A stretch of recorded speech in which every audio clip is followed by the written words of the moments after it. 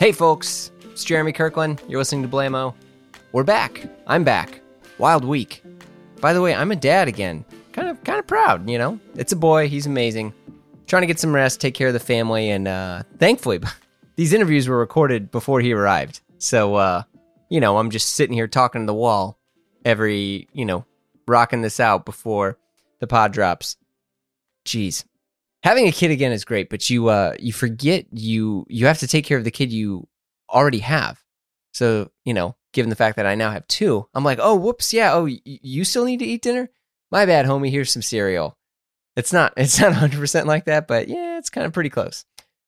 Anyway, a lot of things happened during the pandemic in the fashion scene. I mean, geez, a lot of things have happened during the pandemic period, but a brand that really burst on the scene is Carter Young. I think we were all pretty floored when designer Carter Altman shared the lookbook, and the real MVP and friend of the pod, Mr. Paul Banks of Interpol, was the model. Look, the looks that Carter had put out are refined, they're subtle, and they kind of make you go, wait, why haven't I thought of this before? Carter has a way of making clothes that you think you've always had, but never owned. Always had because they're simple and they're great, and never own because when you actually do own one of the pieces, you realize it just goes one step above what you think you had. And Carter admits he's a young guy on the scene, but he speaks with the wisdom of someone who's survived every hype train. It's incredible. We discuss his rapid burst onto the fashion scene during the pandemic while still keeping a calm and steady approach to design. We also chat about his upbringing in the Midwest, his consistent work put into the fashion world, working with Matthew Williams of Aleeks, Helmut Lang, and he goes off on how uncool Gen Z thinks social media is. It's very refreshing. I loved it. Let's dive in. So before we jump in, I gotta hear, and then obviously, I mean, we'll get through all this, but like you burst onto the scene like a freaking firecracker. Well, I gotta know the whole deal here. This is so funny. Right now I'm in my kitchen. I've been here for like 30 minutes. I found this leather factory that sells me like post-factory trimmings. So after they've cut out all the pattern pieces, they like have like the little edge pieces. And I bought this box like 3 months ago, and I've just been sitting here in my kitchen with my phone off completely. I'm so happy you texted me so that I heard it was time to come on. But like, I'm in such my own little world. I have no concept of how anything happens. Like, how you found me on the internet, how anyone's found me on the internet. The fact that it's like a burst on the scene thing is really amusing to me because I'm still just here in my kitchen laying out leather scraps. Wait, well, no, but come on. I mean, you were obviously making stuff, right? I mean, yeah, I get you're saying you kind of feel like you've been in your own little world here, but I mean, you like had like a pretty full collection, and that when you first popped off. So like, oh yeah, of course. I just mean in the sense of like, I think when I started the line, it was during COVID, so I didn't know who was looking at it. It's not like how, I did one in-person presentation, which was fantastic. During, I think it was February of 2020. And then great timing. Yeah. I mean, I remember I was talking to Guy Trebay, the reporter, and he's like, Flex. Yeah. Why is this? Why is this I didn't know it was him. I started the line when I was like 18, so I didn't know anyone. Wait, 18. So wait, where are you from originally? Well, let's jump back further. Okay. I'm from outside of Detroit. Okay. Yeah. I'm from Michigan. What was that like? It was cool. My mom is a creative. She's like an outsider artist, and I was always around like creative people growing up, and she taught me an appreciation for art. And then obviously the Midwest is an area that I think is overlooked culturally, but there's a lot of interesting things that happen there, especially like go on. Well, around the time. Around the time that. I guess I was growing up and, getting into my teenage years, I feel like there was a new breadth of life in Detroit and kind of the art communities there and just people, having more interest in the city and more things happening. Mm-hmm. So I remember like one of my first really, I guess, cool experiences down there was my friend Chloe took me to this party downtown at this place called Library Street Gallery. And at the time I was like 16 and it was a Shepherd Ferry art show, and he was like DJing in a milk truck in an alley in the back. Oh, and they wouldn't let very me through. cool guy. Yeah, well, it was 21 and up, so I remember I had to sneak through. I was Yeah. Oh my God, there's cool stuff happening down here, and nobody's talking about, what's going on in Detroit. I just had to sneak my way past the security guard, but I found it. No, that's true. I do think it's maybe only been maybe past recession, like the first, like the '08 recession, that Detroit got a better look at things. I mean, I think a lot of it where, and I feel like it's happening again because obviously COVID hit and a lot of people left bigger cities for places that had a bit easier cost of living or more space, and people realized they could be, remote and still get all their stuff done. I mean, but Detroit it's hot right now. I mean, a friend of mine's in a punk band, and him and his band are like going to Detroit to like go. And I'm just like, really? Oh, I've been to some great concerts there. Yeah.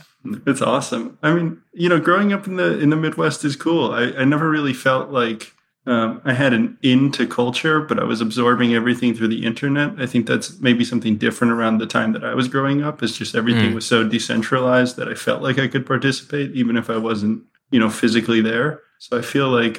were you on like message boards and stuff? Like, how were you participating? Yeah, message boards. I remember it was like right around the time when schools were getting like iPads. So like the internet was accessible during class. I was just on like Twitter looking at, what was going on in the scene. And so I found out about things. Because this is after me, obviously. But I mean, my school, we would have a computer and there would be the internet on it. But it was heavily like regulated. Like there was trackers and like privacy things, because I remember the first thing some kid did was try to go find porn, and obviously, there was blockers on it.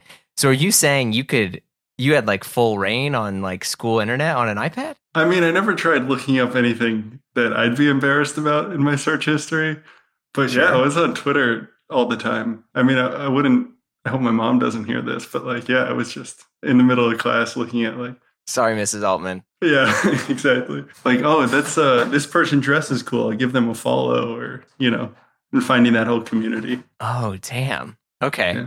So this kind of snowballs further, and then did you come out to New York for school? Yeah. So before that, I was 15, and I knew that I was interested in clothing design. Like I mentioned before, like my mom is a creative person, and I was always interested in the arts. But I think something about clothing just spoke to me, like the immediacy of designing something, and then it's like tangible in the real world. You don't have to get it in like a museum to present it to someone. You don't have to like be validated as, some sort of artist to show your work. It's like people can put it on and see exactly what you're talking about. So when I was 15, I found this internship program that let me live in the NYU dorms. And I started working for this bespoke tailoring shop on, I think it was 37th Street. Logsdale? No, it was called Alexander Nash. Okay, cool. It's like, a really cool shop. And, I kind of learned the basics of, how you measure people for clothes, how patterns were cut, really just doing all of like the running to fabric stores and whatnot. But it was cool. It was a really great experience. I felt like I needed to learn kind of a formalized understanding of clothing before I was able to like get into the industry, because I needed to just know the basics before I could, riff on it, I guess.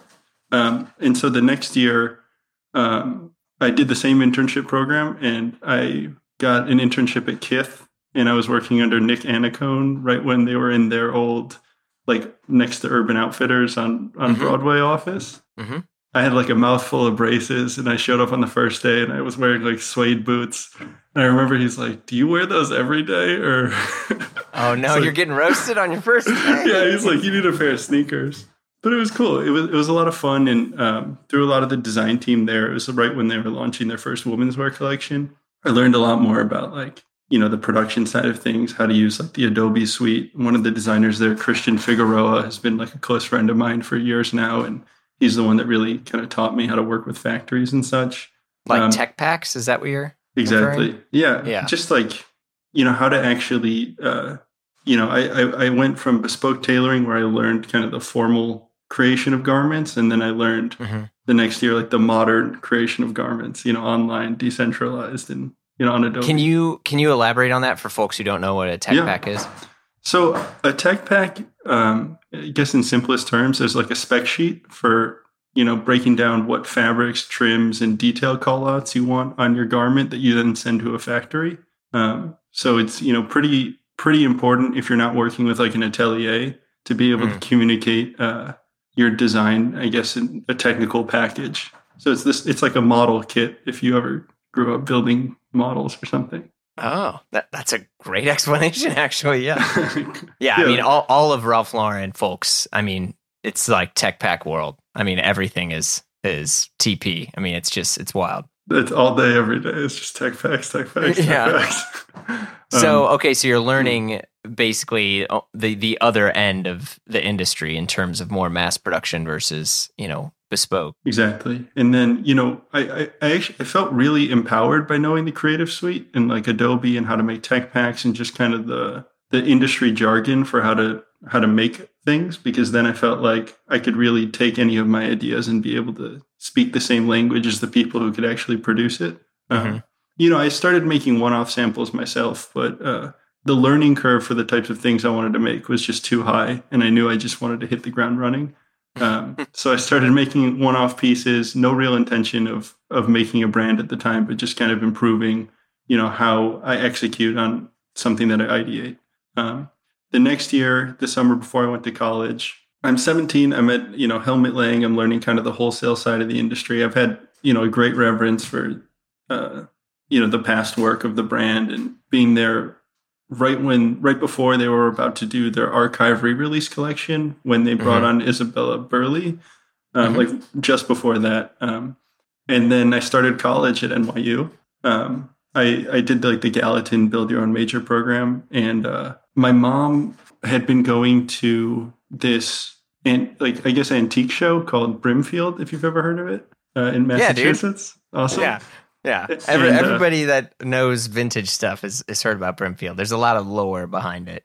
Yeah, and she brought me. I didn't know anything about it, but she had been going for years. She has friends in the vintage world because there's a lot of like picking in, the Midwest. So she met people when they came through. And I met this guy, Jay Bearden, out there, who was really interesting. And I told him, I'm in school. I'm interested in starting a clothing line. And he goes, I have this buddy I can introduce you to. Maybe you'd be interested in interning for him or something.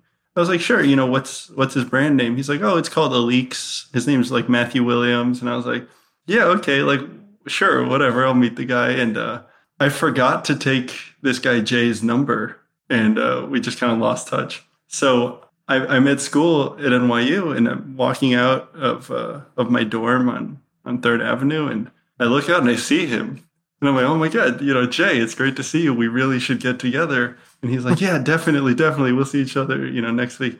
And I forgot to get his number again. And so I ran into him a third time. And I was like, okay, at this point, like, I really have to talk to him. I mean, dude, at the time I was like 18. I was worried about the term paper I was handing in. I wasn't really thinking about it. That's fair. And I remember we like met up, and we started talking because we both like collected archive Raf Simons pieces, and I had this pair of pants he wanted, so I just gave them to him. And I guess like as a thank you, he introduced me to Matthew, and I went that summer to live out in Ferrara in Italy for a couple months, right when Matt was launching the first menswear collection for Aleeks. Yeah. And so I was there in 2017, and like during that time, just through the conversations I had with Matthew and just seeing the environment and, being around the Slam Jam crew, I really kind of refined what it was that I wanted to do with clothing. And one of the most valuable pieces of advice he gave me was essentially the world doesn't need more stuff. So if you're going to make something, you need a good reason to want to do it. And so at this point, I mean, in a culmination of my experience, I felt like I knew how to make things. I knew what kinds of things I like to make.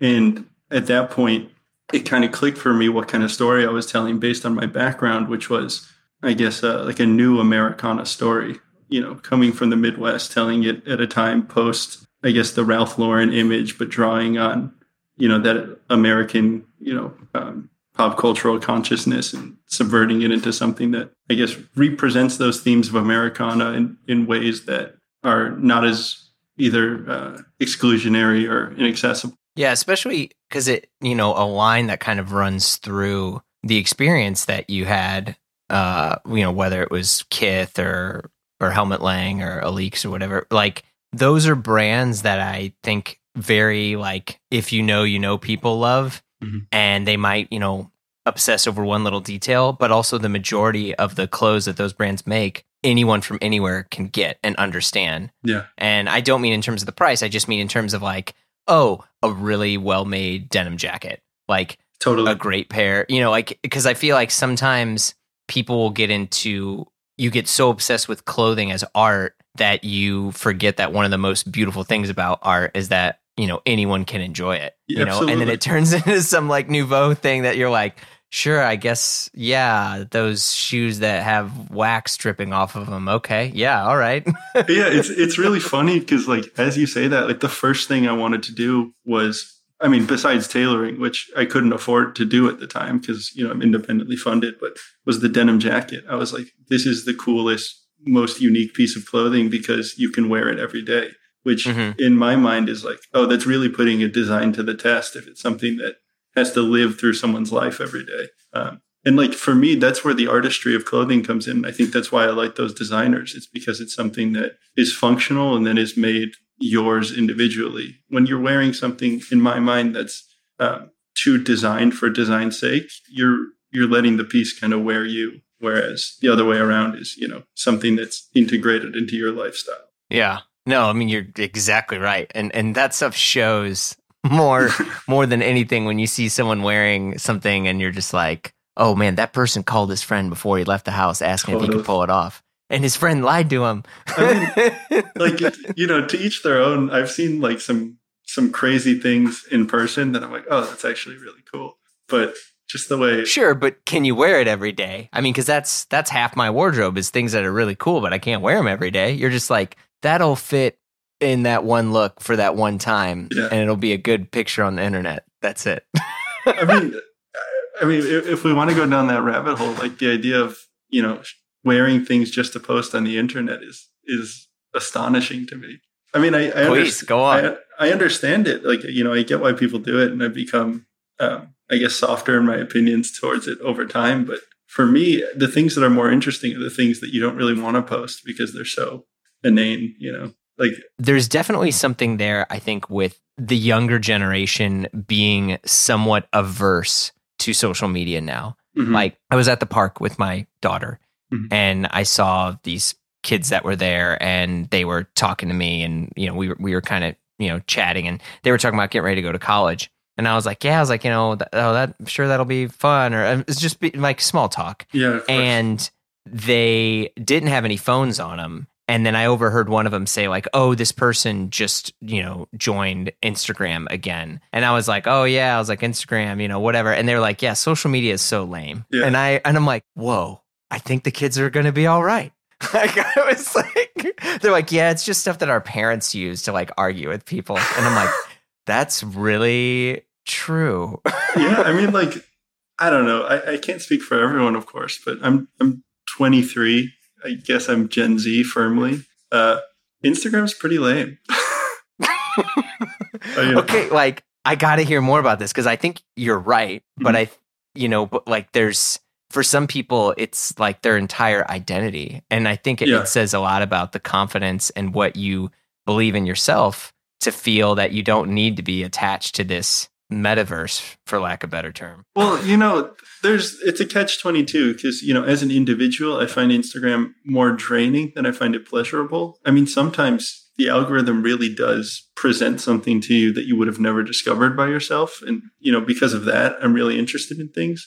And, to go full Gen Z, like, I find TikTok much more interesting for that reason because the algorithm is so specified. But, as a brand owner, I do think there is something to being on Instagram that forces me to have to do it. Right? Like, so this is a series. I've tried to quit Instagram so many times. And my little brother, he's 26, 27. He isn't on it. He's like, fuck Instagram. I'm not wasting my life with that. And for me, I'm in this awkward position where I can literally tie back to friendships I've made, guests that have been on the pod, just from me like DMing them. Yeah, or totally. from me reaching out to them. And also it's worked in, the wrong way, into which I'm supposed to get X or Y person on the pod, and they're like, oh, you're not verified. Like, no. Really? Well, I mean, to be honest, I like dig deeper, and I'm like trying to be like, wait, like, why don't you want to be on the pod? Like, the numbers are like this and this, and we got all these people.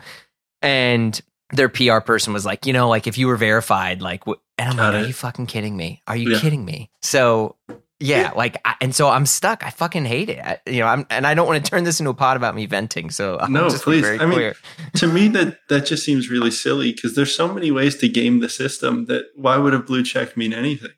I agree. Yeah. I find that so odd. And I think, at least in my experience, I'm very disillusioned with what I see on Instagram. I mean, I see work from people with, thousands and thousands of followers that just feels low effort or uninspired. And it feels like content. Whereas I see, people on there who I genuinely find interesting and inspiring that no one's really looking at, or at least that's why I talked about earlier.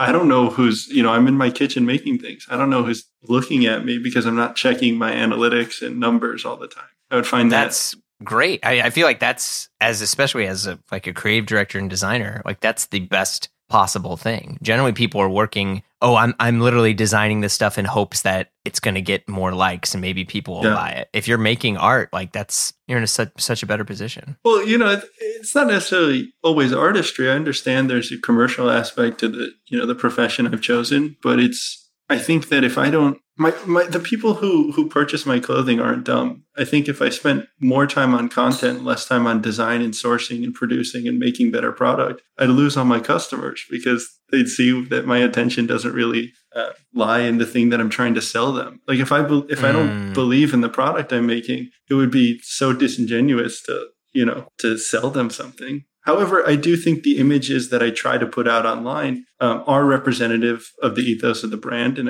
I do my best to make sure that that's communicated visually. It's not like I'm scoffing at the whole idea of it. It's a game. You got to play it. You just got to do it in a way that feels, comfortable and I think true to yourself, as cliche as it is. No, I think that's really well said. So you're in school and you're making clothes and bumping, doing internships with the Leaks. And then what? Okay, when do you say, okay, I'm doing the brand, I'm doing this full time? So I think it's right when I got back from Leaks, I started working on like a full collection, started putting something together. I found a great manufacturer in the city. I knew that. Was that always the plan? Or did someone tell you to make the full collection? Well, after speaking with Matthew, I thought it was the best way for me to express the intent behind why I was making things, whereas one-off pieces would have been great, I think, especially in retrospect from a commercial perspective, because it's much easier to, afford production minimums. It's much easier to market one item versus, 10 items at once or, 10 looks at once. But no, I knew I wanted to present an aesthetic world that someone could enter into. At the time, like I mentioned, I couldn't afford to produce suiting as part of a main line. So I had to start with sweatshirts, and to really present the vision of what I wanted to show, I needed to kind of couch those between things that I felt like were more representative of where I wanted to go with the line. So Matthew's then wife, Jen, introduced me to this awesome photographer, Libby Gray, who's from coincidentally just down the street from where I grew up. And so, we shot the first collection together on my friend Trent, also from Detroit, but we shot it outside of the city in Connecticut. And I put my first lookbook out there and nothing happened. It was, I was just putting it up. Looking back, I definitely think there was an essence of what I was trying to say, but the execution just wasn't there. And neither was the understanding of how to achieve that execution.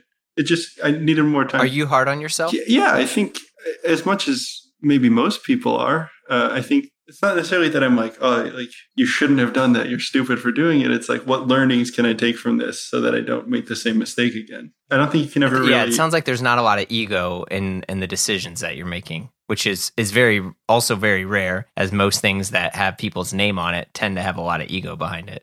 Oh, I mean, I named it after myself because I couldn't think of anything else to name it. I mean, it just felt right, Perfect. But I do kind of regret that now because I'm so not, I don't desire to be a public figure. Like, it's kind of like cringy to me to be like, look at this thing I'm making. Like, I'm the face of it. Like, this, all connects back to me. So yeah, maybe I would have named it something else, but at this point it's out there. Okay. So yeah, I put up the first collection. Nothing really happened. So I started working on the next collection. I mean, I had sold enough of the pieces. And I did a pop-up outside of Detroit at a store called Linda Dresner, followed by one at Today Clothing in Ann Arbor. Oh yeah. Very familiar with Today. Eric's been like a huge supporter and a friend. I mean, it's one of the only places that had all the brands that I was interested in when I was younger. So my friend Morgan and I would go up all the time and just, see what was out there and try things on and chop it up with Eric. Then I started working on my second collection. And that's when I started focusing more on denim. That's when I started focusing more on kind of the Americana staples. And then during that second collection is when I started reworking suiting. And that's when, I shot the collection myself. I had built enough sales and a customer base from the first collection that I was able to do, more high-end and interesting pieces. Like I did these crosses between bomber jackets and blazers to try and make suiting more contemporary and accessible, especially to like a younger audience. And, just slowly over time through the next season and the next season, I was just building more of an audience, like a niche crowd. And then when it came to the spring summer 20 collection, I think it was just starting my junior year of college. I did my first on calendar Fashion Week presentation at Short Stories on I think it's on Bowery. My friend's bar, and we had these live models in the back, and we set it up like a living room. At the time, the two models were dating, so we had them like changing each other's clothes, and we filmed it like closed circuit television and like sped up through it.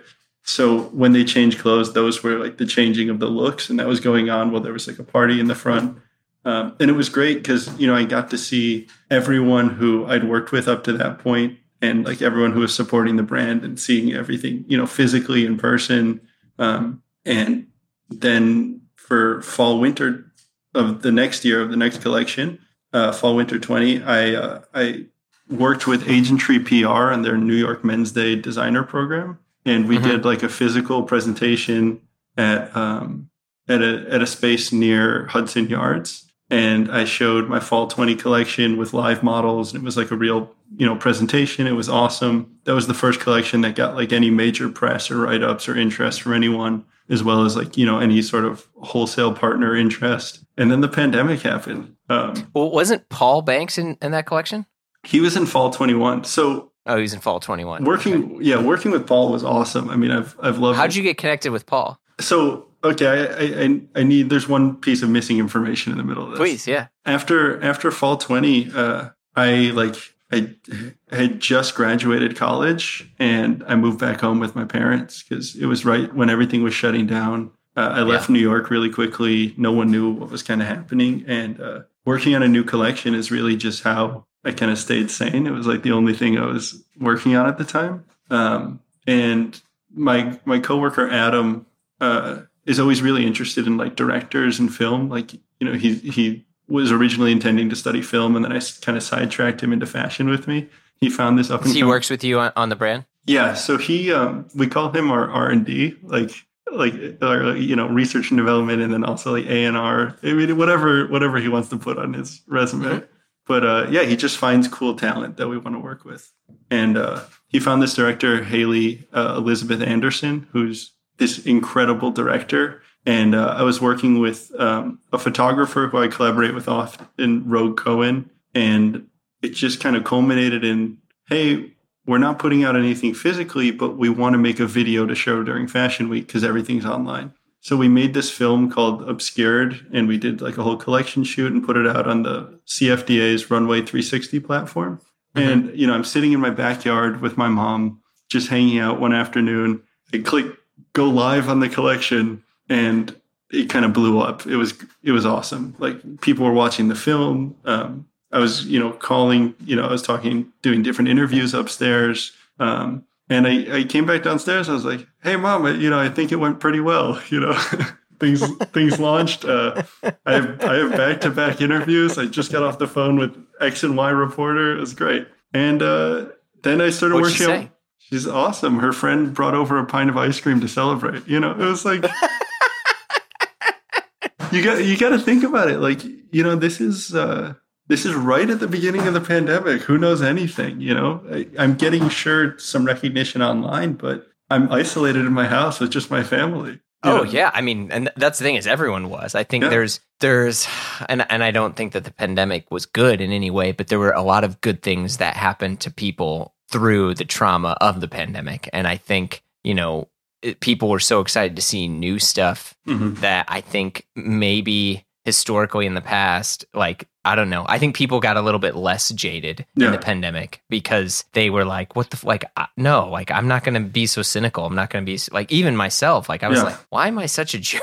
You know, like, and I think, you know, when your stuff came out, like, I mean, because there were a few other designers too that popped, but it was like, it came out very fully formed. I think this is something, and I don't know if someone else was giving you this advice or what, but when a lot of, especially like younger designers start, it's almost like I have to make something that's so loud or crazy to like make a name for myself that sometimes people forget the importance of like congruence and telling a story that, you know, fits together.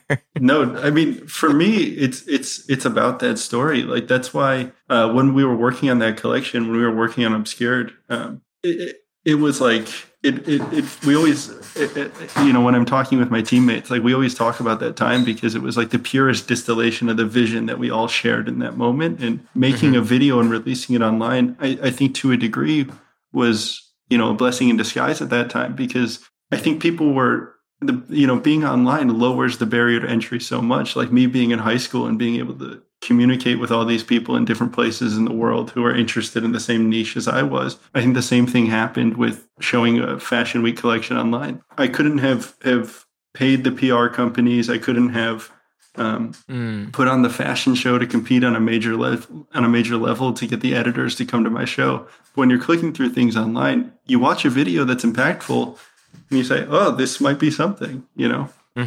And so, yeah, I think that there was something really nice to a degree about that everyone was at home, because I think it gave me the ability to compete at a higher level, you know, punch above my weight a little bit. And thankfully, to that time, I had produced so much work that didn't receive that much recognition that by the time I came out, it maybe felt more fully formed than it would have if that was my first go around. Yeah. You know? Okay. Yeah, that's good perspective. Yeah, I think there's something nice about not blowing up right away, because, you know, there's no ego in it. I didn't feel tied to the things I'd done before. I took my learnings from the customers that wore my clothing. So I learned, you know, what the people who bought my things actually liked about it and what I liked about it.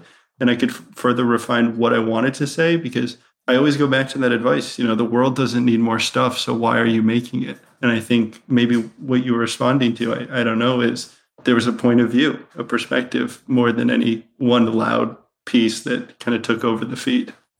Yeah, and it didn't feel, you know, I mean, I think a lot of brands you'll see, you're like, oh, there's a trend happening here.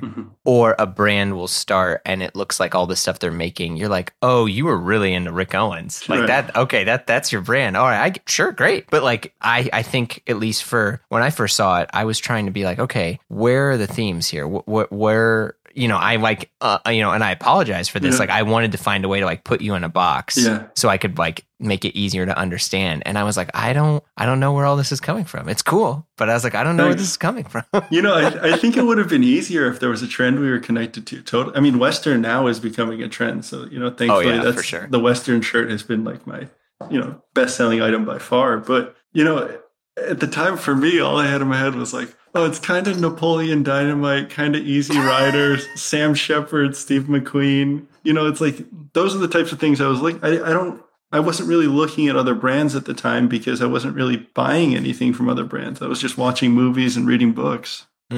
That's great.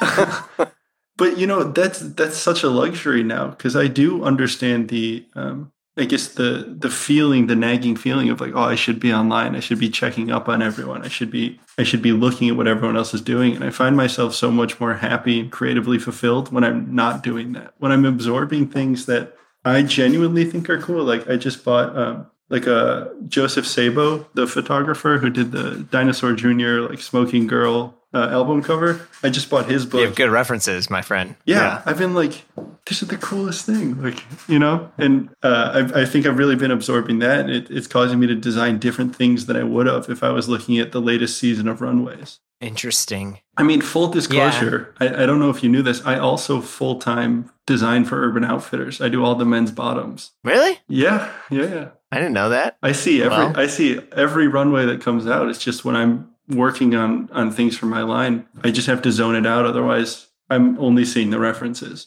you know? Right.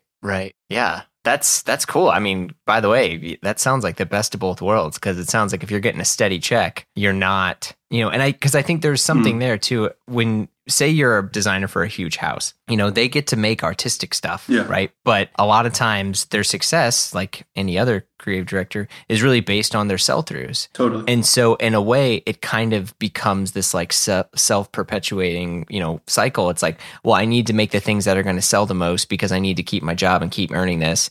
And, you know, then you get to make your art, you know, and, you know, this kind of ties back, funny enough, to Paul Banks. Paul was like a huge mentor to me when I was in a band for a long time, and he got me my job in the music industry. And so what happened was I was down in New Orleans with my girlfriend for a month. We were just doing we didn't have anywhere to be. We were working remotely, so we said, you know, we'll go down there and hang out.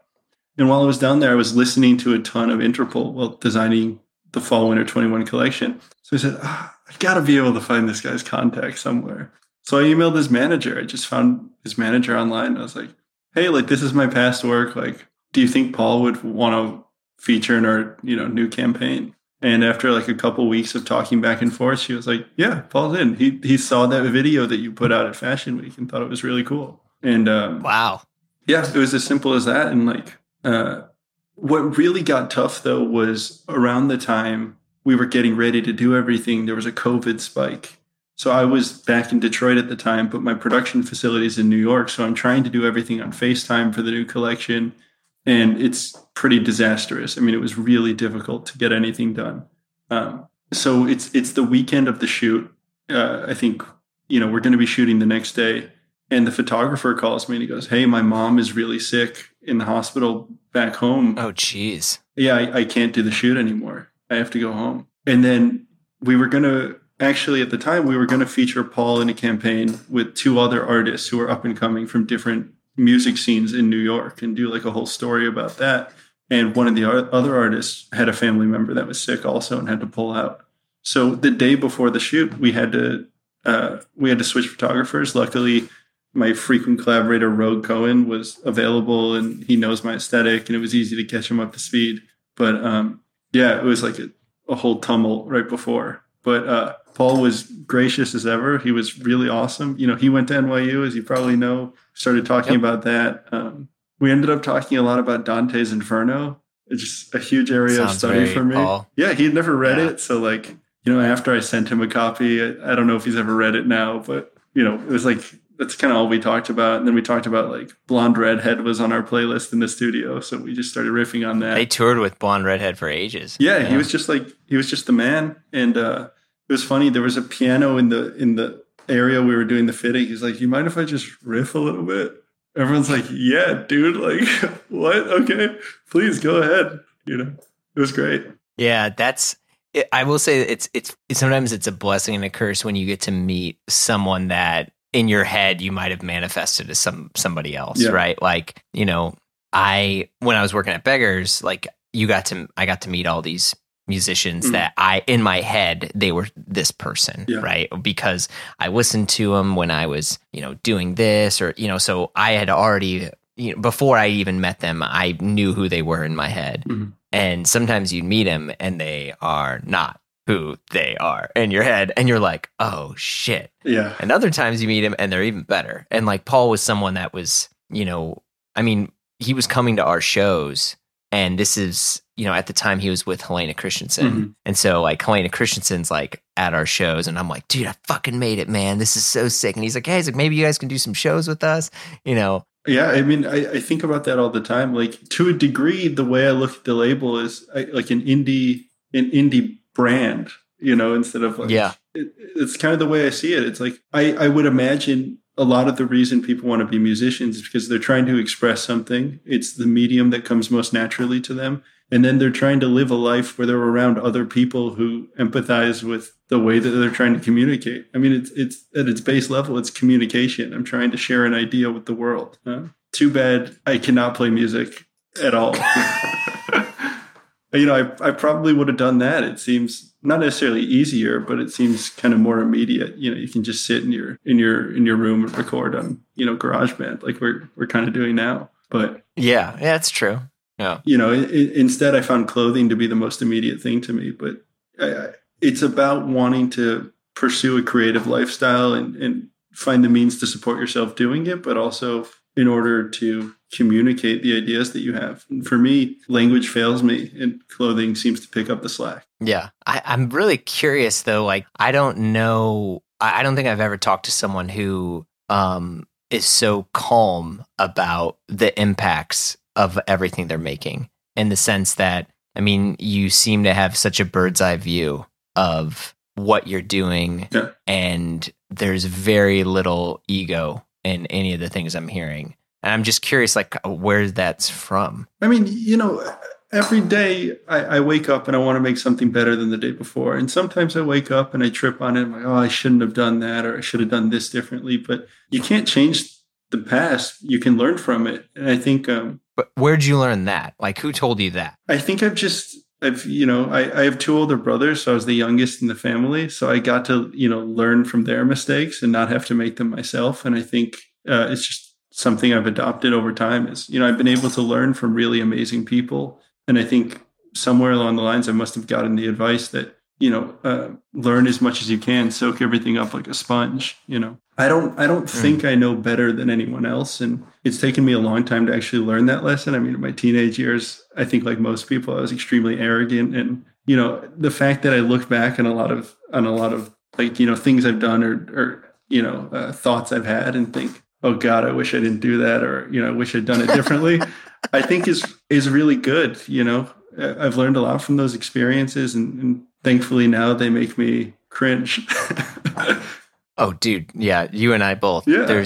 If I had a time machine, the first thing I'd do is go beat the shit out of myself. Yeah, and but then like, I'd, you wouldn't be who you are right now without those experiences. And like, I don't know. I think there's just so much noise in culture right now. And there's so much noise in the way that we absorb media that, if I'm going to put something out there, I really want to think about it and contemplate on it and make sure there's a reason to be putting it out there. So it's not that I'm immune from ego. And I definitely think, ego pervades in the way that I think about things before I present them. But you have to be able to remove yourself a little bit to make sure that you actually like the things you're putting out there. You like the person you're being on your daily life. You like the way that you handle interactions. I think a lot about those things, because at the end of the day, like, I'm asking people to pay attention to me. So what the hell am I going to say? Well, I mean, yeah, I think it's also just reminding yourself that you have every right to be there. Yeah, too. No, absolutely. But I mean, if you're asking people for your attention, you better give them something that's worth paying attention to.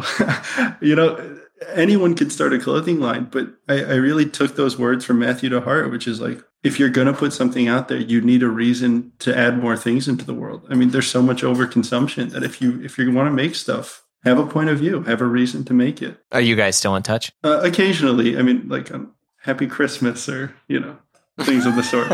But it was really kind. When I was launching my first collection, he sat with me on FaceTime and talked me through it and told me which ideas he found interesting and which ideas he didn't. But since he's gone to Givenchy, I mean, I have not really spoken with him at all. I imagine he's extraordinarily busy.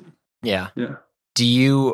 How receptive are you to feedback? I mean, I like to hear it. I don't always agree with everything, but I think, it's important to hear feedback, but I think it's also important to process feedback with a grain of salt. I mean, you got to look at it from your own perspective. Do you like the thing you made? I mean, sometimes I'll go back through. I'm really bad at posting on Instagram, like we've established. So I have like 500 or 600 photos that are just like in my archive from the whole time that I've been working that I could be putting out there. But for whatever reason at the moment, I decided I'm just not confident in this. And I look back and sometimes like, wow, this is really cool. Like, what photographer is this from? What reference is this? And I'm like, oh, I made this. Oh, that's sick. Yeah. That's a good feeling. But that feeling is so much more fulfilling to me than looking at something I did put out there and something that I did show off full chestedly and then have to walk back from and say, oh, I don't know about that one.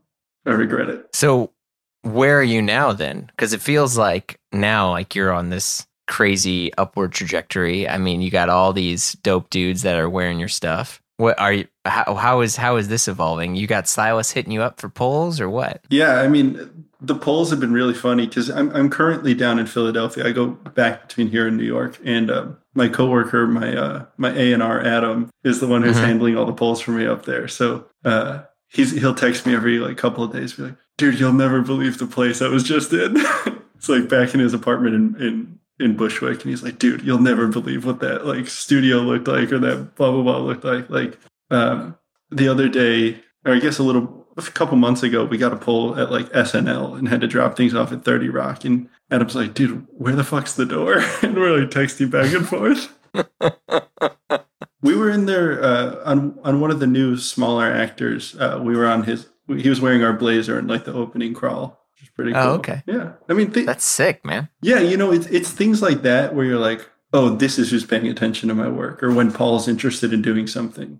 Yeah. And I think this is where it gets super tough and complicated because when that happens, a lot of time, right? One, the payment is like the feature. Yeah. Right. And then it's like, okay, there are companies, that I'm on their press list or whatever, and any person, no matter how big or small they're viewed as soon as that happens, email goes out, post goes out saying, hey, look, this person wore this, and this of ours at the Oscars and the Grammys or on this show or on this thing, because this is a thing now where the concept of celebrity sells sometimes far more than, most times far more than what the brand can do on its own. And so it becomes this kind of tough thing where it's like, almost like with Instagram, right? Like you were talking about, you kind of have to just play this game to where, I mean, the Ethan Hawke thing, like, do look dope as hell, like. Yeah, Ethan, for me, when I first started the line, I made a list of people who I wanted to wear the brand. And I mean, it's a bizarre list. I don't think it makes sense to anyone but me. But like right at the top, it's Ethan Hawke, and then it's Jennifer Connelly. Like those are my top two. And okay,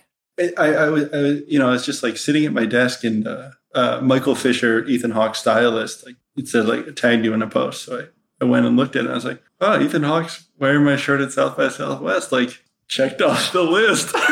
It was cool. Like my girlfriend awesome. was freaking out. Like obviously Ethan Hawke's entire career is amazing, but like Gattaca, the Before Sunrise trilogy, even Hamlet. I mean, the hat with the baggy suit he wears in Hamlet are like constantly on my mood boards. So the fact that you led with Gattaca is all I need to hear, man. Yeah, man. Because that's the movie. Yeah, totally. And one thing about Paul that I wish I knew at the time, I think he has a Master and Commander tattoo. Banks? Yeah, like from the movie. Oh, I don't know what all ink he has. I mean, I've known him for so long. Yeah. I feel like I know like 3 or 4 different versions of him. Yeah, no, it's so funny. That wouldn't surprise me. Any sort of bizarro ink. Yeah, but I wanted to be like, dude, Master and Commander. Like when it's a very interesting reference. Yeah, when the little boy loses his arm in that movie, I was like, that really stuck with me. Yeah, but Ethan Hawke, that was great. Anytime we post a photo and like someone's wearing it, if there's someone I respect, I'm really grateful, and I try to reach out to them. And like in Ethan's case specifically, he really loves my Western shirt. He wore it like the next day in an interview with the Criterion Collection, and I was like, just keep them, man. Like you're wearing them better than I would. Like just they're yours. Like thanks for putting us on.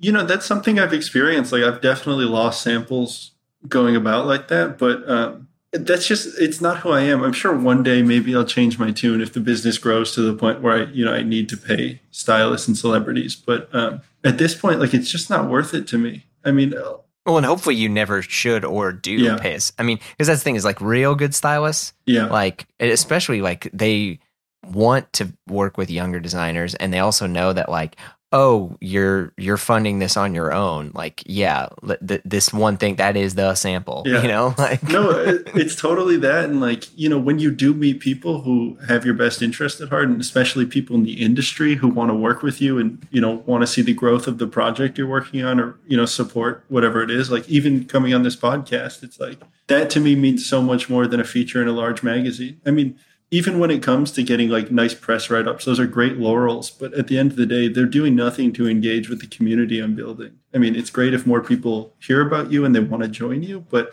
I think I've noticed that especially through Instagram, like it's the smaller influencers who are really engaged with their followings that move the needle in any way in terms of sales, reach, followership, whatever. The bigger they are, it's almost like the more removed they are. And I think that's because my audience does skew younger. And I think a lot of us are just disillusioned with the idea of celebrity and being advertised at. Yeah, I think that's a really, I mean, it also gives me a lot of sort of hope and optimism more for the future, because I think if we can push past all of that like murky bullshit, I mean, we're just going to be in such a better place. Well, it's like there's this one content creator named Tyler Mazahiri. He may have been on your feed. He's like the bootcut king. I mean, he's like, puts up a photo of like the coolest flared pants ever. And I'm like, man, like I make flared pants. This guy would look great in them. And so we got connected through, a mutual friend of ours. And every time he posts a photo, I sell pants. It's amazing. Really? Every time he posts a photo. Because Tyler Mazahiri? Yeah, because I think people that are following these smaller creators follow them because I'm interested in bootcut pants. This guy wears bootcut pants. I mean, there's a specific reason. And then they feel more connected and engaged with the people because it's a more niche micro community, which I do think is one of the benefits of social media. Like I was in high school, it's easier to find those groups and find your people and find your tribe. I think there's a lot of discourse about how the internet and decentralization has kind of killed community groups in a certain way. But I think people are just gathering in different spaces. I mean, I think that the internet has created a place where more niche groups can exist. So the more specific your interest is, it's almost the better because you'll find those people. So what's the next step for you now? I mean, the collection's going good. You got dope people wearing your stuff. Oh, I mean, there's so much. I mean, it's a lot of what I think about most of the day is the absurdity of modern commerce. I mean, it's funny. I was talking to my friend Shira the other day, and she's like, "Why is the color brown so popular right now?" I mean, she's like, "Everything's brown," and I'm like, well, I think a lot of... Is she referring to clothes or just... Everything in design. Everything. I mean, you're talking homewares, textiles, linens, clothes. I mean, there just seems... I don't know if you've noticed, but like on a lot of mood boards, the color is brown. I mean, brown is very... I once actually was told by a showroom representative that something was very me because it was brown. Apparently, I wear a lot of brown. It was bizarre. It was a bizarre statement. But I feel like earth tones have always been a thing. Yeah. But sorry, I just cut you off. That's what were you right. about to say? Well, no, I mean, I kind of may have over-intellectualized it, but I think that the color brown right now is especially interesting, along with a trend we're seeing come in of like more natural-handed textiles, like linens and hemps and things that feel a little more imperfect. Like I think Bodhi's design ethos really aligns with the way consumers are shopping right now, whereas in the early 2000s, why have they had such a meteoric rise? I'm not speaking about the longevity or the quality of the work. I'm just saying, why has it aligned more with the consumer right now? And I think it's a reaction to this type of luxury that I've seen presented in the late 90s and early 2000s, which is this very like aseptic, synthetic, imported. I always think of weirdly The Matrix as like a perfect presentation of what was cool and kind of the apex of luxury. And it's like these long leather coats, everything is shiny and sleek and black. And I think there's a real reaction to that on a subconscious level because of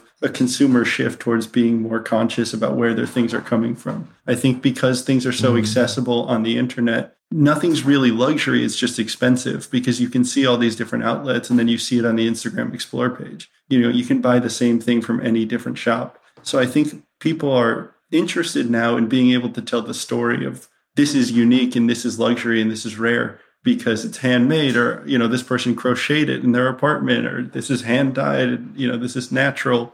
And I think it aligns with the idea of like Gorpcore being a new luxury, because I think especially exacerbated by the pandemic and because everyone's been inside and a lot of people in these major urban centers are the tastemakers, being outdoors and having access to open land away from other people is really luxury right now. I mean, that is true luxury. Yes. And I think that's, coincided with the trend of this outdoor tactical apparel because it's like, look at me, I need this stuff because I have all this access to open land and space and I'm not pushed into these small environments. It's like, I think a reimagining of luxury as having access to uncrowded areas, natural fibers, natural textiles, more neutral colored tones that don't feel so synthetic. And I think modern luxury is knowing where your products come from, knowing how it was produced, knowing something about the story that you're able to tell, and not about it's this label or this brand. Not for everyone, but just a trend.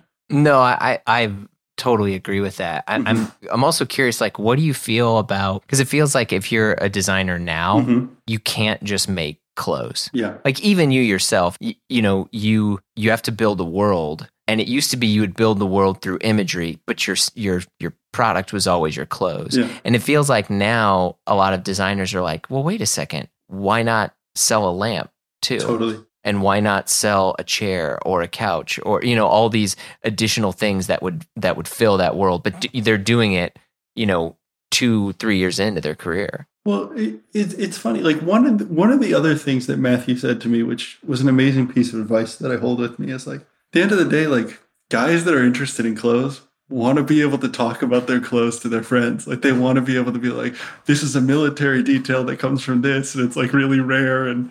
Right. Yeah. That's half the fun of it is, talking about the nerdy storytelling details behind the things that you're purchasing, and I think about that a lot. And I think that, for example, when you're building out your world, a lot of it can just be in the small details. I think it's more Instagram Explore page friendly to post a lamp that's also in your brand vision because you get to touch a new audience that maybe is just getting interested in interior design because they found that side of the algorithm. But, I like the subtlety. I think it's more of a challenge. And I think when I was first designing the line, the possibilities were endless. I could do anything. I could react against anything. And I think a lot of my early designs for that reason don't hold up to the scrutiny of the story that I've been telling these past couple of years with actually presenting the line on a public scale. But I think once I figured out the parameters that I wanted to react against, the storytelling became very obvious to me. And I think if I were to expand into furniture or I were to expand into home goods, which is not off the table, I mean, those are things I'm definitely interested in. But I think I need to feel more that I've done a more robust job with the clothing, the thing that I'm telling everyone is what I do before I'm ready to move on into those other things. Yeah. Yeah, that's fair. That makes a lot of sense. Yeah, it's like if I was a musician and I was making acoustic songs, and my favorite reference is like, I made Melancholy and the Infinite Sadness, then I make Adore. And it's very abrupt, and I think it turned a lot of people off. I mean, it's one of my favorite Pumpkins albums, but, Great. Man, you got some fantastic fucking analogies here. Yeah. Yeah, but I that's figured what it you would have feels gone like. Machina, though. Dude, if you want to go down this course, I'm ready for it. But Machina's a classic, and I will not hear Machina's No, but I love Machina. I think Adore blew everyone's mind. Like they were like, what the hell is this? And I feel like now a lot of people, it's almost like when people, would be like, oh yeah, I like Weezer, but I only listen to Pinkerton. And you're like, oh, okay, this guy's got something to say. Yeah, but I remember when Machina came out, everybody went nuts because Corgan was playing this SG that was like one of the only guitars that could hold the tuning so low because they played the tuning in C and this like low C, which is why everything is just like overdrive. But also I think what was it, Machina? That was the return of Jimmy Chamberlain, right? Oh yeah, it was. that was post rehab Jimmy Chamberlain who was jacked and just like oh my god, crushing it, dude. But that's like I'm standing by this. Billy Corgan is an unsung fashion icon. I mean, that Machina era. You're not the first person to aprons, say this. Oh so, yeah, no, it's great. Chloe, his partner, has a faux fur line and does really cool things. And I met her, I think through like some sort of pop up or something. And through her, I gifted her and Billy some clothing items, which is a huge moment for me because I'm a huge Pumpkins fan. They're really nice people. They like have a tea shop in Highland Park, Illinois, and my cousin used to work there years ago. Yeah, so he's really building a good empire then, because I feel like any musician, especially that had like an era, Yeah. you know, that era, to be honest, is like pretty much gone now. All of their money and earnings and everything that they do is all based around like restaurants and bars and things that basically never go out of style. Like I have a few buddies, like a buddy of mine was in Spoon for a really long time, and he was in the Get Up Kids, and he was in like, Wow. you know, Cool. and he made decent money, but like now, you know, all his money is like, yeah, I own a bar in Lawrence, Kansas, and it crushes, you know, and you're like, man, well, good for you. It's like, you know, you're in your late 40s. It's like, I mean, dude, like for me, that's so much more interesting than someone who's, you know, popping off on Instagram and, you know, doing whatever. Is people who have kind of had lived experiences and had times to go through different evolutions. And I love hearing about those experiences, and I love talking to those people because it feels more dimensional than people who are only focused on the material reality of the internet, if that makes sense. yeah. Who else is on your list of people that you want to, that you hope are going to wear your stuff? I mean, it's funny, but like Steve Malkmus is up there. When I have long hair, my dad says I look like him, which is funny. Yeah, so like I don't know. I've been listening to a lot of Pavement. There's this artist in New York, Dwendita, who we've been talking to, who's just like an incredible producer. I think she's incredible. There's like I think at the time I made the list, Paul Newman was still alive, and obviously Anthony Bourdain. I mean, those two, like, if only. I'd say Anthony Bourdain would have been my number one. I mean, he's like a guiding influence for everything I do, just his ethos. But because of him too, like David Chang would be incredible. You know, Chang's like not that difficult to get in touch with, and he's a huge indie rock dude. Really? Mm-hmm. Yeah, I didn't know that. The big thing when Momofuku launched was they would play like indie rock, like blast it as loud as they could, and we would do deals with David Chang for like food and reservations by giving him like tour posters and stuff like that to throw up in Momofuku. Yeah. That's awesome. Yeah. I mean, those kinds of like bartering systems are things that those networks are things that I'm just finding my way into, just because now I guess I'm to a degree established as a creative of some sort. Mm-hmm. And I find that to be the most interesting types of deals that you can do, you know? Oh yeah. Bartering is I hope it comes back. Well, you know, as a young brand, I mean, that's how I survive. You know, I firmly believe that, you know, in any situation where I'm asking someone to do work for me, I should compensate them any way that I can. And thankfully, as a young brand, like a lot of people are into the clothes and want to take those, or, you know, there's different ways to work things out. But I meet really interesting creatives that I wouldn't have thought on paper I could afford, but are just interested in working with me and are willing to, you know, I guess trade, which is fantastic. I feel like it bolsters such a community, being able to actually share my products and my work. And I love giving them to people that I know like it and care about it, rather than people who are just interested in it because they want something for free. Oh yeah. I was going to say, like, that's the tough part, because the wolves also come out when it's just like, did somebody say free? All right. Oh man, I've been in some weird press situations like that. Yeah. And you know, what do? You give it away for free and you regret it. Those are the things I regret, you know? It's like for me, when I make an item, it's not precious any longer. It's made to be lived in and to be worn. I mean, the whole point is my design stands up if it's something someone can assimilate and do, you know, assimilate into their lives and not feel like they're wearing something that's special. I mean, it's great if they recognize the label and they covet it because of that, but it should never feel too precious to actually wear in. And so, you know, when someone wants to take the item and do whatever they want with it, like, that's cool with me. You know, I'm not holding on to these things so tightly. That's cool. That's great. Yeah. Well, we're starting to wrap up here. So this is like a series of random questions that I want to ask you. If you were making a YouTube how-to video, what would the subject be? Oh, man. I guess if I was making a YouTube how-to video, it'd have to be something I'm really good at, just to not look like an idiot. Probably be like how to make a tech pack. There you go. That's something I feel like I'm pretty much an expert on. I feel like a lot of kids want to know that. What is the last movie you saw?